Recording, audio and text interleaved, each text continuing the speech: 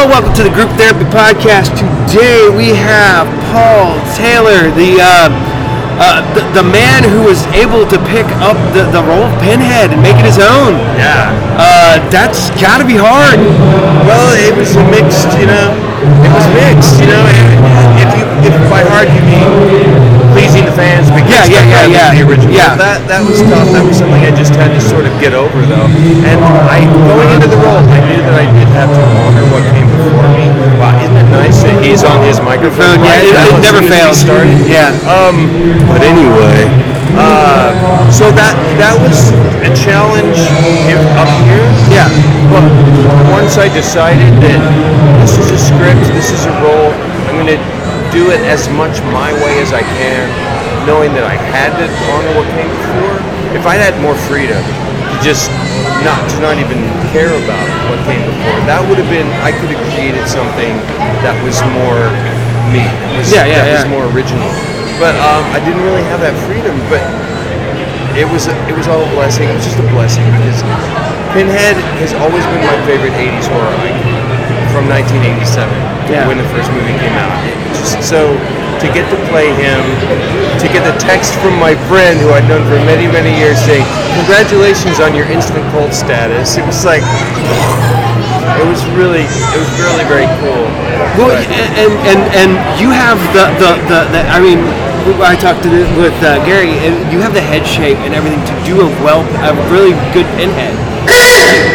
Yep. Excuse me. God, cucumbers. Yeah. Thank you. Yeah. Thank you.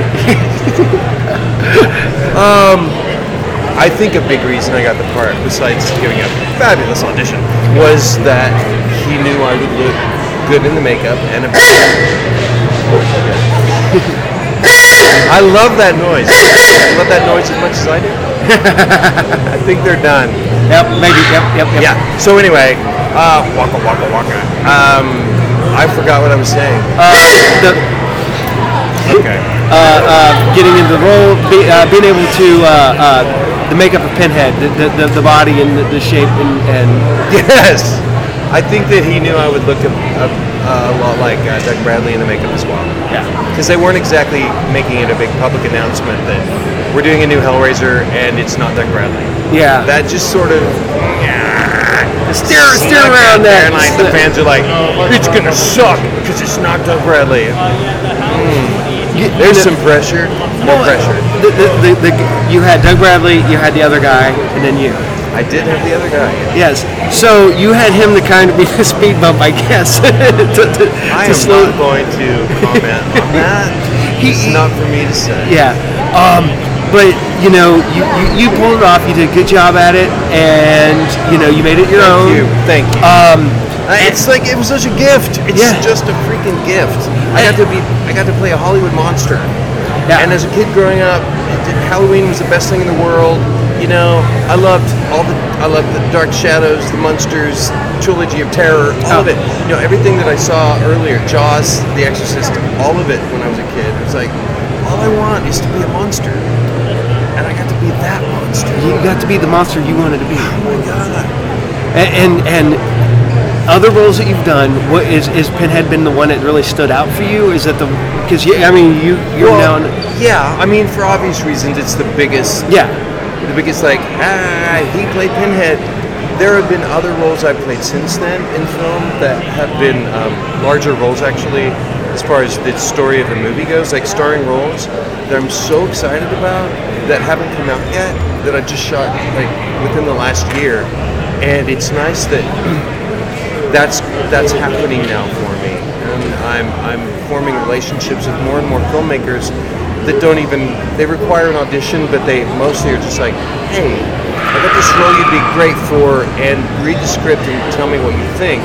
That's music to an actor's ears, rather than just like your agent going, here's an audition, go tape it.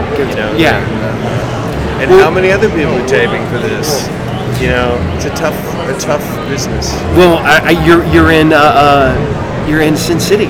I know. It's my first movie. Yeah, that's amazing. And how was that work? Because that's all green screen. Yeah, it was really weird. And I'd never been in that big of a movie before. really never done a real movie before. I'd only done some independent stuff in New York that was really crappy, but that I don't speak of because I don't remember the name of it. Do I? I really don't. I'm not even going to try to remember it. Anyway, because then I'll get distracted and I'll forget what I was saying again. So, which I just did. No, green screen. Green screen. I walked into this studio that Robert Rodriguez has built, Troublemaker Studios down in Austin, because he does things his way. Yep. You know, these things. Oh yeah. And it's green. It's all green screen, and all these little worker bees running around doing their thing because it's a movie studio. I'm like, wow, this is just amazing. But it's kind of funny. I just think that when I auditioned for the role, my agent was like, "Hey, you want to go down to Austin and audition for a Robert Rodriguez film?" And all I knew was Dark to Daylight. What's the vampire movie? From Dusk Till Dawn. Dusk to Dawn, which I love so much. And I'm like, of course I do. So I went down there, and I think that I auditioned for the casting director, but I didn't meet him yet. But then I came back for a call back, and I met him. I don't know. I have no reason to think this, but I just think, and I say this because I think it's amusing as well, but I just say, I think he probably met me, and this also relates to the kind of roles I've played since then. I think he met me and was like, yeah, I'd like to beat this guy up. I think there are many Pinhead fans, Doug Bradley fans who'd like to beat me up too. For the same reason. I mean, I'm like this kind of a privileged white male type. That's what I am, you know. And I've played a lot of assholes in my, like middle management or higher, like lawyers and stuff like that, and people you just want to hurt because they got this power. It's like, and they're dicks about it. But I love playing roles like that. Because you can, it's almost being parody because you can make fun of those guys. I make fun of them by playing them. Yes, exactly. Because I hate those people. But, people don't know that. No. They think I'm one of them. I'm like, wow, that's the way it goes. It's acting. You're like, I've been typecast as that asshole white guy. I'm such a childlike nerd, you wouldn't even, I'm a clown. But, Oh my God! See, I would never even be able to be on a set with Robert Rodriguez because that'd be the one. There's like a handful of people that'd be like, kind of blew my mind. And he was the coolest because I come in and he's just sitting on his director's chair with his guitar. They usher me to over where he is with the monitors, and he's like, "Come here, I want to show you something." And he's just like, "See this? You come in, you're gonna like do this and la la la la." Like, the coolest individual I've ever met in my life, and he does it his way. Yeah, I mean, he quit the Directors Guild because he wanted Frank Miller to be a co-director, and they wouldn't let him because he wasn't in the Directors Guild. It's like, I'll do it my way. Yeah, and that's called integrity. Yeah, when you do it your way, you want to do it your way. You treat people the way you want to treat them. Yeah. And it's all about. It's like, fuck that. Yeah. And life's too short. Oh, definitely. Follow the rules. What's some of the roles you got? I thought you were. Before we what's some projects you got on the horizons? The most exciting one to me is called. Well, actually, I can't say that. There are two of them, actually. Three. Okay. And you can't get the names for any of them. No, I can. I can talk about all of them in no particular order. The largest role that I have played in my life is in a movie called Neon Cactus, and the role was written for me, and it was super low budget. It doesn't matter because it was micro crew, but it's character-driven script, and I got to play this fantastic character, Stanley Cooper, who owns a key shop, and he's a Yankee living in Texas, and he's like a fish out of water. Has these huge glasses that eye distorting lenses. Like I had to wear contact lenses with them so that I could see, but I still ran into things. So we just made it part of Stanley's character that he was a klutz. Because the first day I saw her with the glasses, I was like, I'm gonna be sick. but it worked. But then he gets involved with the wrong people, and it's kind of a noir thing. Mm-hmm. It's crime. It's basically crime drama with a little bit of comedy because it's just inherently funny, the situation and the way Stanley handles things. But so he gets involved with this crime, sort of a crime boss who runs the Neon Cactus, and then he gets involved with there's guns and money and murder and kill my wife, you kill my husband, don't do that, I changed my mind, blah blah blah. I'm still gonna kill your wife. Oh no. But by the end of the movie, Stanley has to toughen up and become sort of gangster himself, and that was so much fun to play that. And just at the end of the movie, I just was like walking down the hallway that's like lit in neon, and just I have a gun and I'm taking care of business. It was just so cool to get to do that. To go from I'm suspecting Stanley, we don't know, he's kind of dweeb, we don't know what's going on, to by the end of the movie, he's just like being the badass.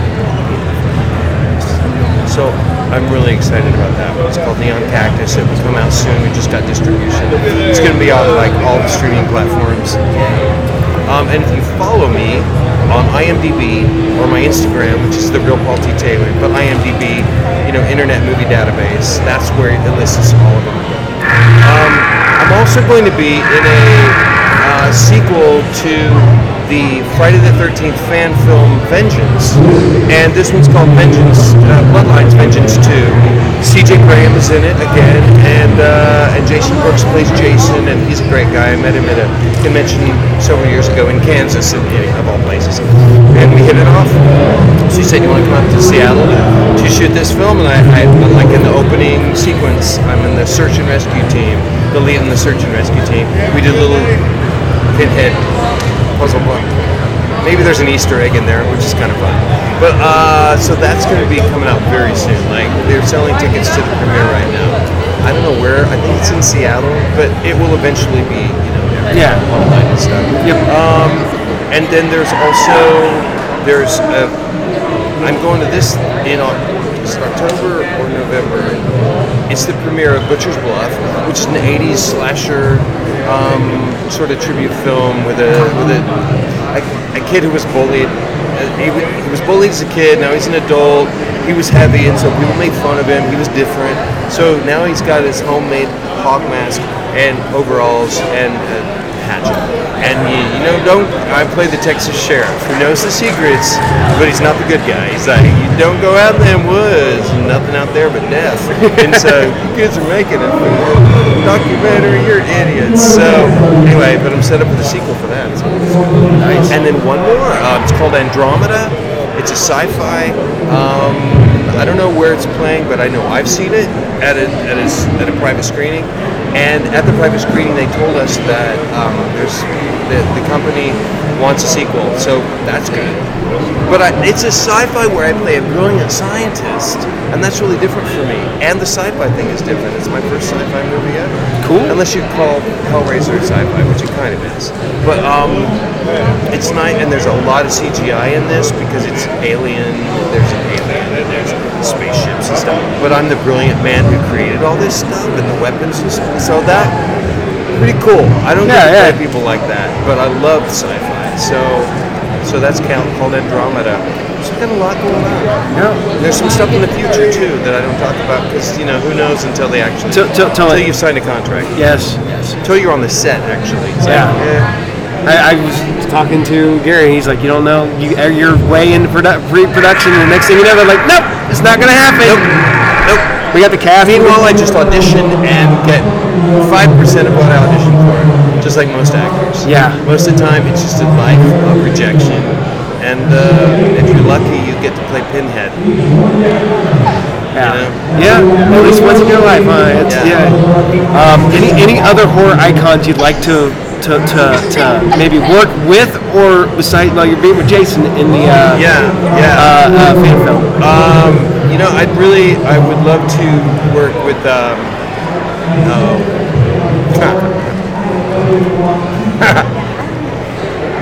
oh hell, I can't remember his name. He's a director, and he directed The Hallow. I'm just Corin Hardy. Yeah. I think Corin Hardy's freaking brilliant. And when I saw The Hallow and those puppets that he's been working on since he was a kid, and read his story of how much he's into it and how much he loves it, I said, the man is brilliant. And he directed one of the Annabelle films too. I'm not sure which one. I never remember right now. I think one of the Witch. Anyway, sorry, I'm spacing on that. Corin Hardy, I would love to work with Doug Bradley, and when they do the Scarlet Gospels. Yeah. Doug can play Pinhead. Okay, that's fine. That's fun. Like I'm giving my permission. Yeah, and I can play like some other demon. Yeah, there's an There's extra a lot of cinema. demons in that. Yeah. Story. I wanted to play the derelict. I wanted to play the derelict, David Bruckner. I wanted to play the derelict in your new Hellraiser. They didn't call me. It would have made sense. I was homeless at the end of Hellraiser Judgment. Perfect. Now I'm a derelict, and I'm going to eat the crickets off of my hand. There you Locusts, whatever they were. Yeah, Robert Englund comes to mind, but that's only really because I'd like to play Freddy. But you know how many people would kill me if I even tried? Yeah, because we all know, Jackie Earle Haley's a we great know how actor. well that went. He's a brilliant actor. But Academy Award nominated actor. Yeah. And he's brilliant. But he is not Freddy Krueger. It was a different script. It was the script. Yeah. That was not the Freddy Krueger that we're accustomed to. No. And then, what was it? They said Kevin Bacon got Robert Englund's praise to play Freddy Krueger if they ever do another Freddy Krueger movie. Kevin Bacon would be great. Yeah. I was like, he's got that sense of humor.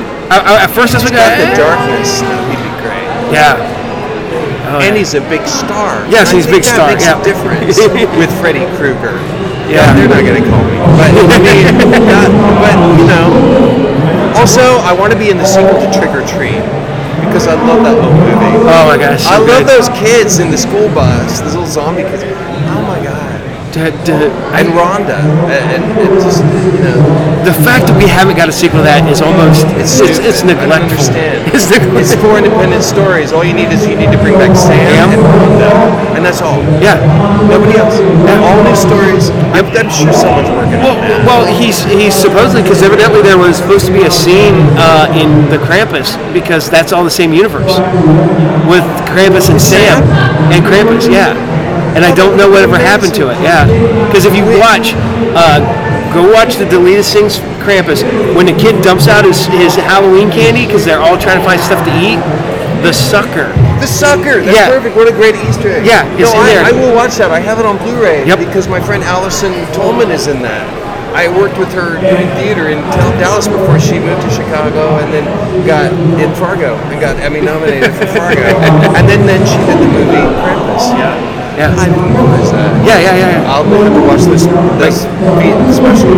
Go look at the deleted scenes. You'll find that little scene. But no, there was supposed to be a scene where there's the Krampus and Sam were supposed to be like acknowledging each other and kind of going. Sam needs to be in every Halloween movie, just as an Easter egg, and just always be there in the or periphery. Just the sucker, or the chocolate. The chocolate razor bar. Yeah. So I'm sure there are many others I'd like to work with, but right now I probably need to get back to I'll let you get back to your table, sir. Thank you so very much. Wow, it's like a line of none. I've seen a lot of people walk by and stop. Yep. Can you tell people to watch Group Therapy Podcast? To watch what? To watch the Group Therapy Podcast? I'm doing the Group Therapy Podcast? No. I'm out of here. Watch. Listen, I put on my glasses so I can be very serious with you. Watch the Group Therapy Podcast, because this is Paul T. Taylor, and I played Pinhead once, and so you should listen to me. Definitely. Thank you, sir. Thank you so very much. Thank you. It's my pleasure. Yep. This was fun. Yeah.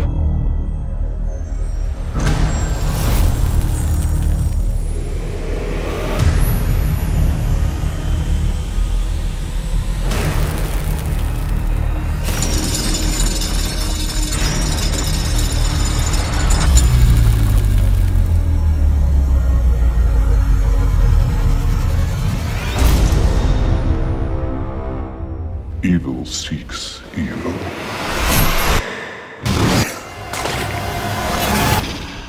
What is going on here? Let's just dive in, shall we? What we're investigating is very dark. Just curious. What do you see? You think you're too close to this case? Jesus Christ. It's him. What on earth is this place? It isn't.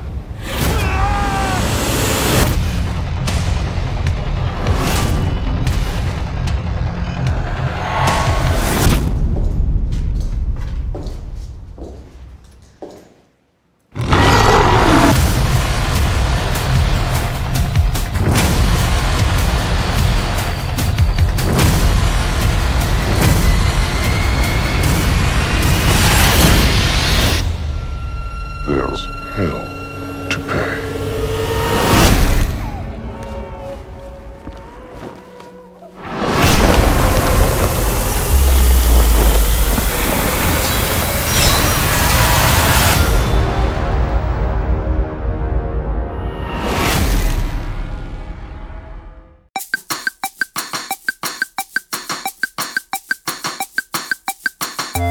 Hello, welcome to today's episode of the Group Therapy Podcast. Today we have the American Werewolf in London himself, David Naughton.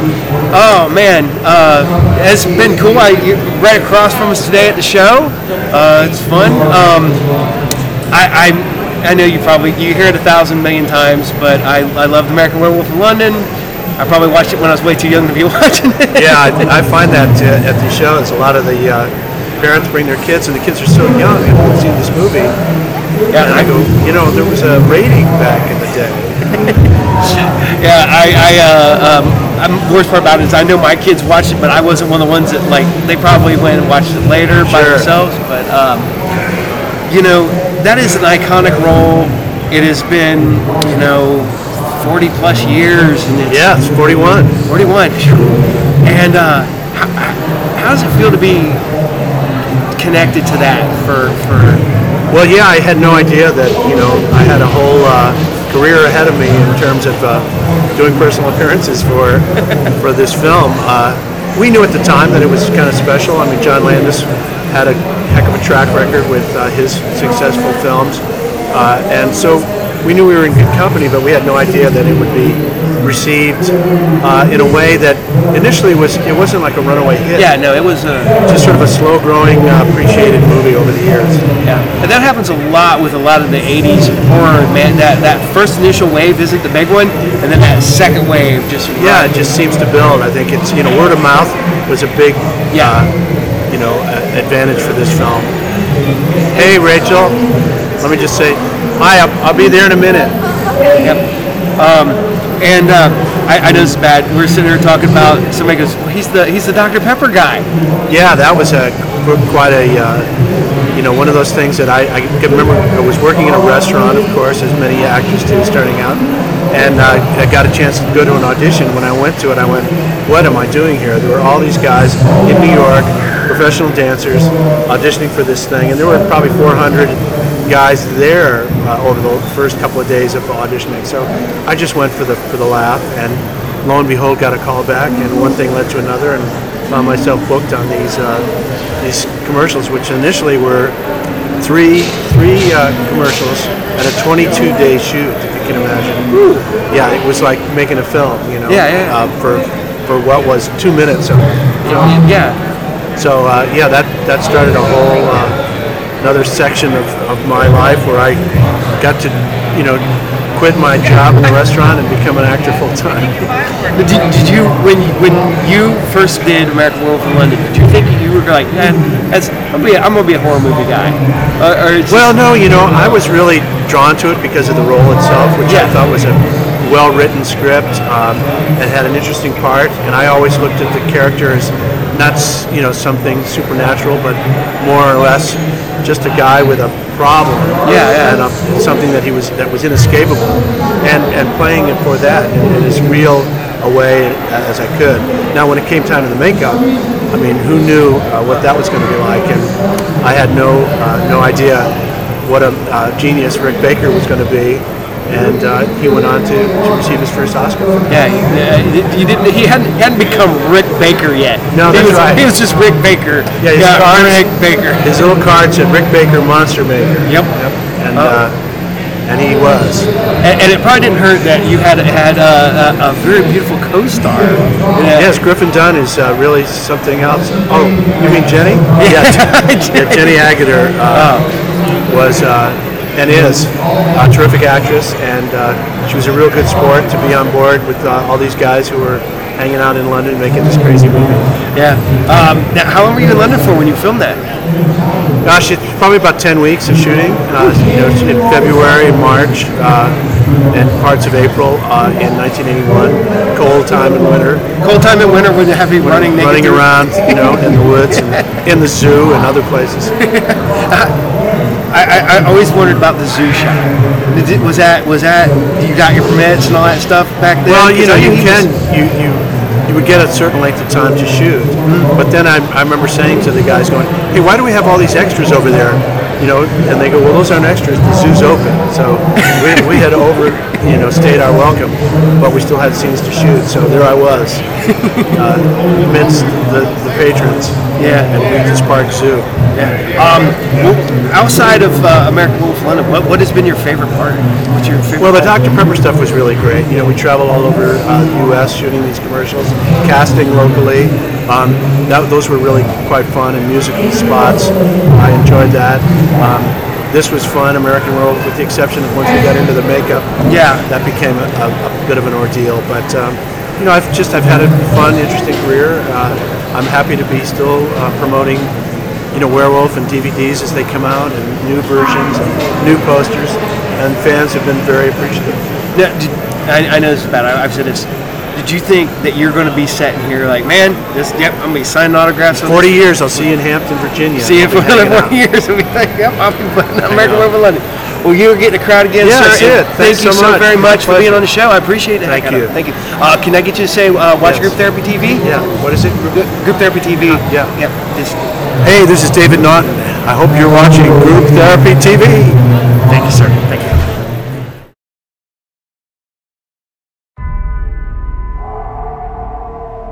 Did you hear that?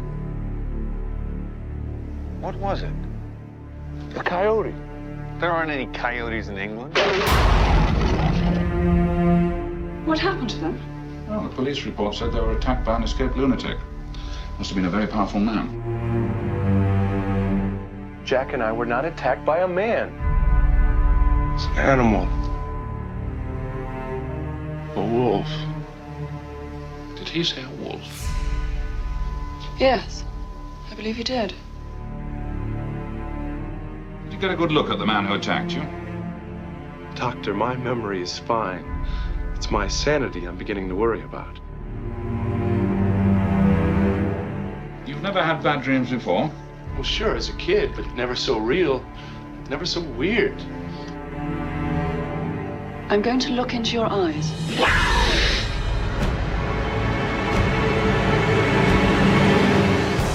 My friend Jack was just here. Your dead friend, Jack. Hi, David. He told me that I will become a monster in 2 days. The supernatural, the power of darkness, it's all true. Please believe me. Believe what? That tomorrow night, beneath the full moon, I'll sprout hair and fangs and eat people? You'd be surprised what horrors a man is capable of. Are you all right now? I don't know. I'll let you know the next full moon. I'm a werewolf. You're gonna change. You'll kill people. You'll become... I know. A monster. David, don't lose control! Control? What control? David, I can help you. No, I'm not safe to be with. You gotta stay away from me.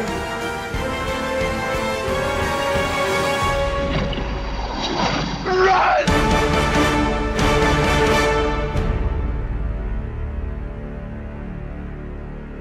Everybody dies in it.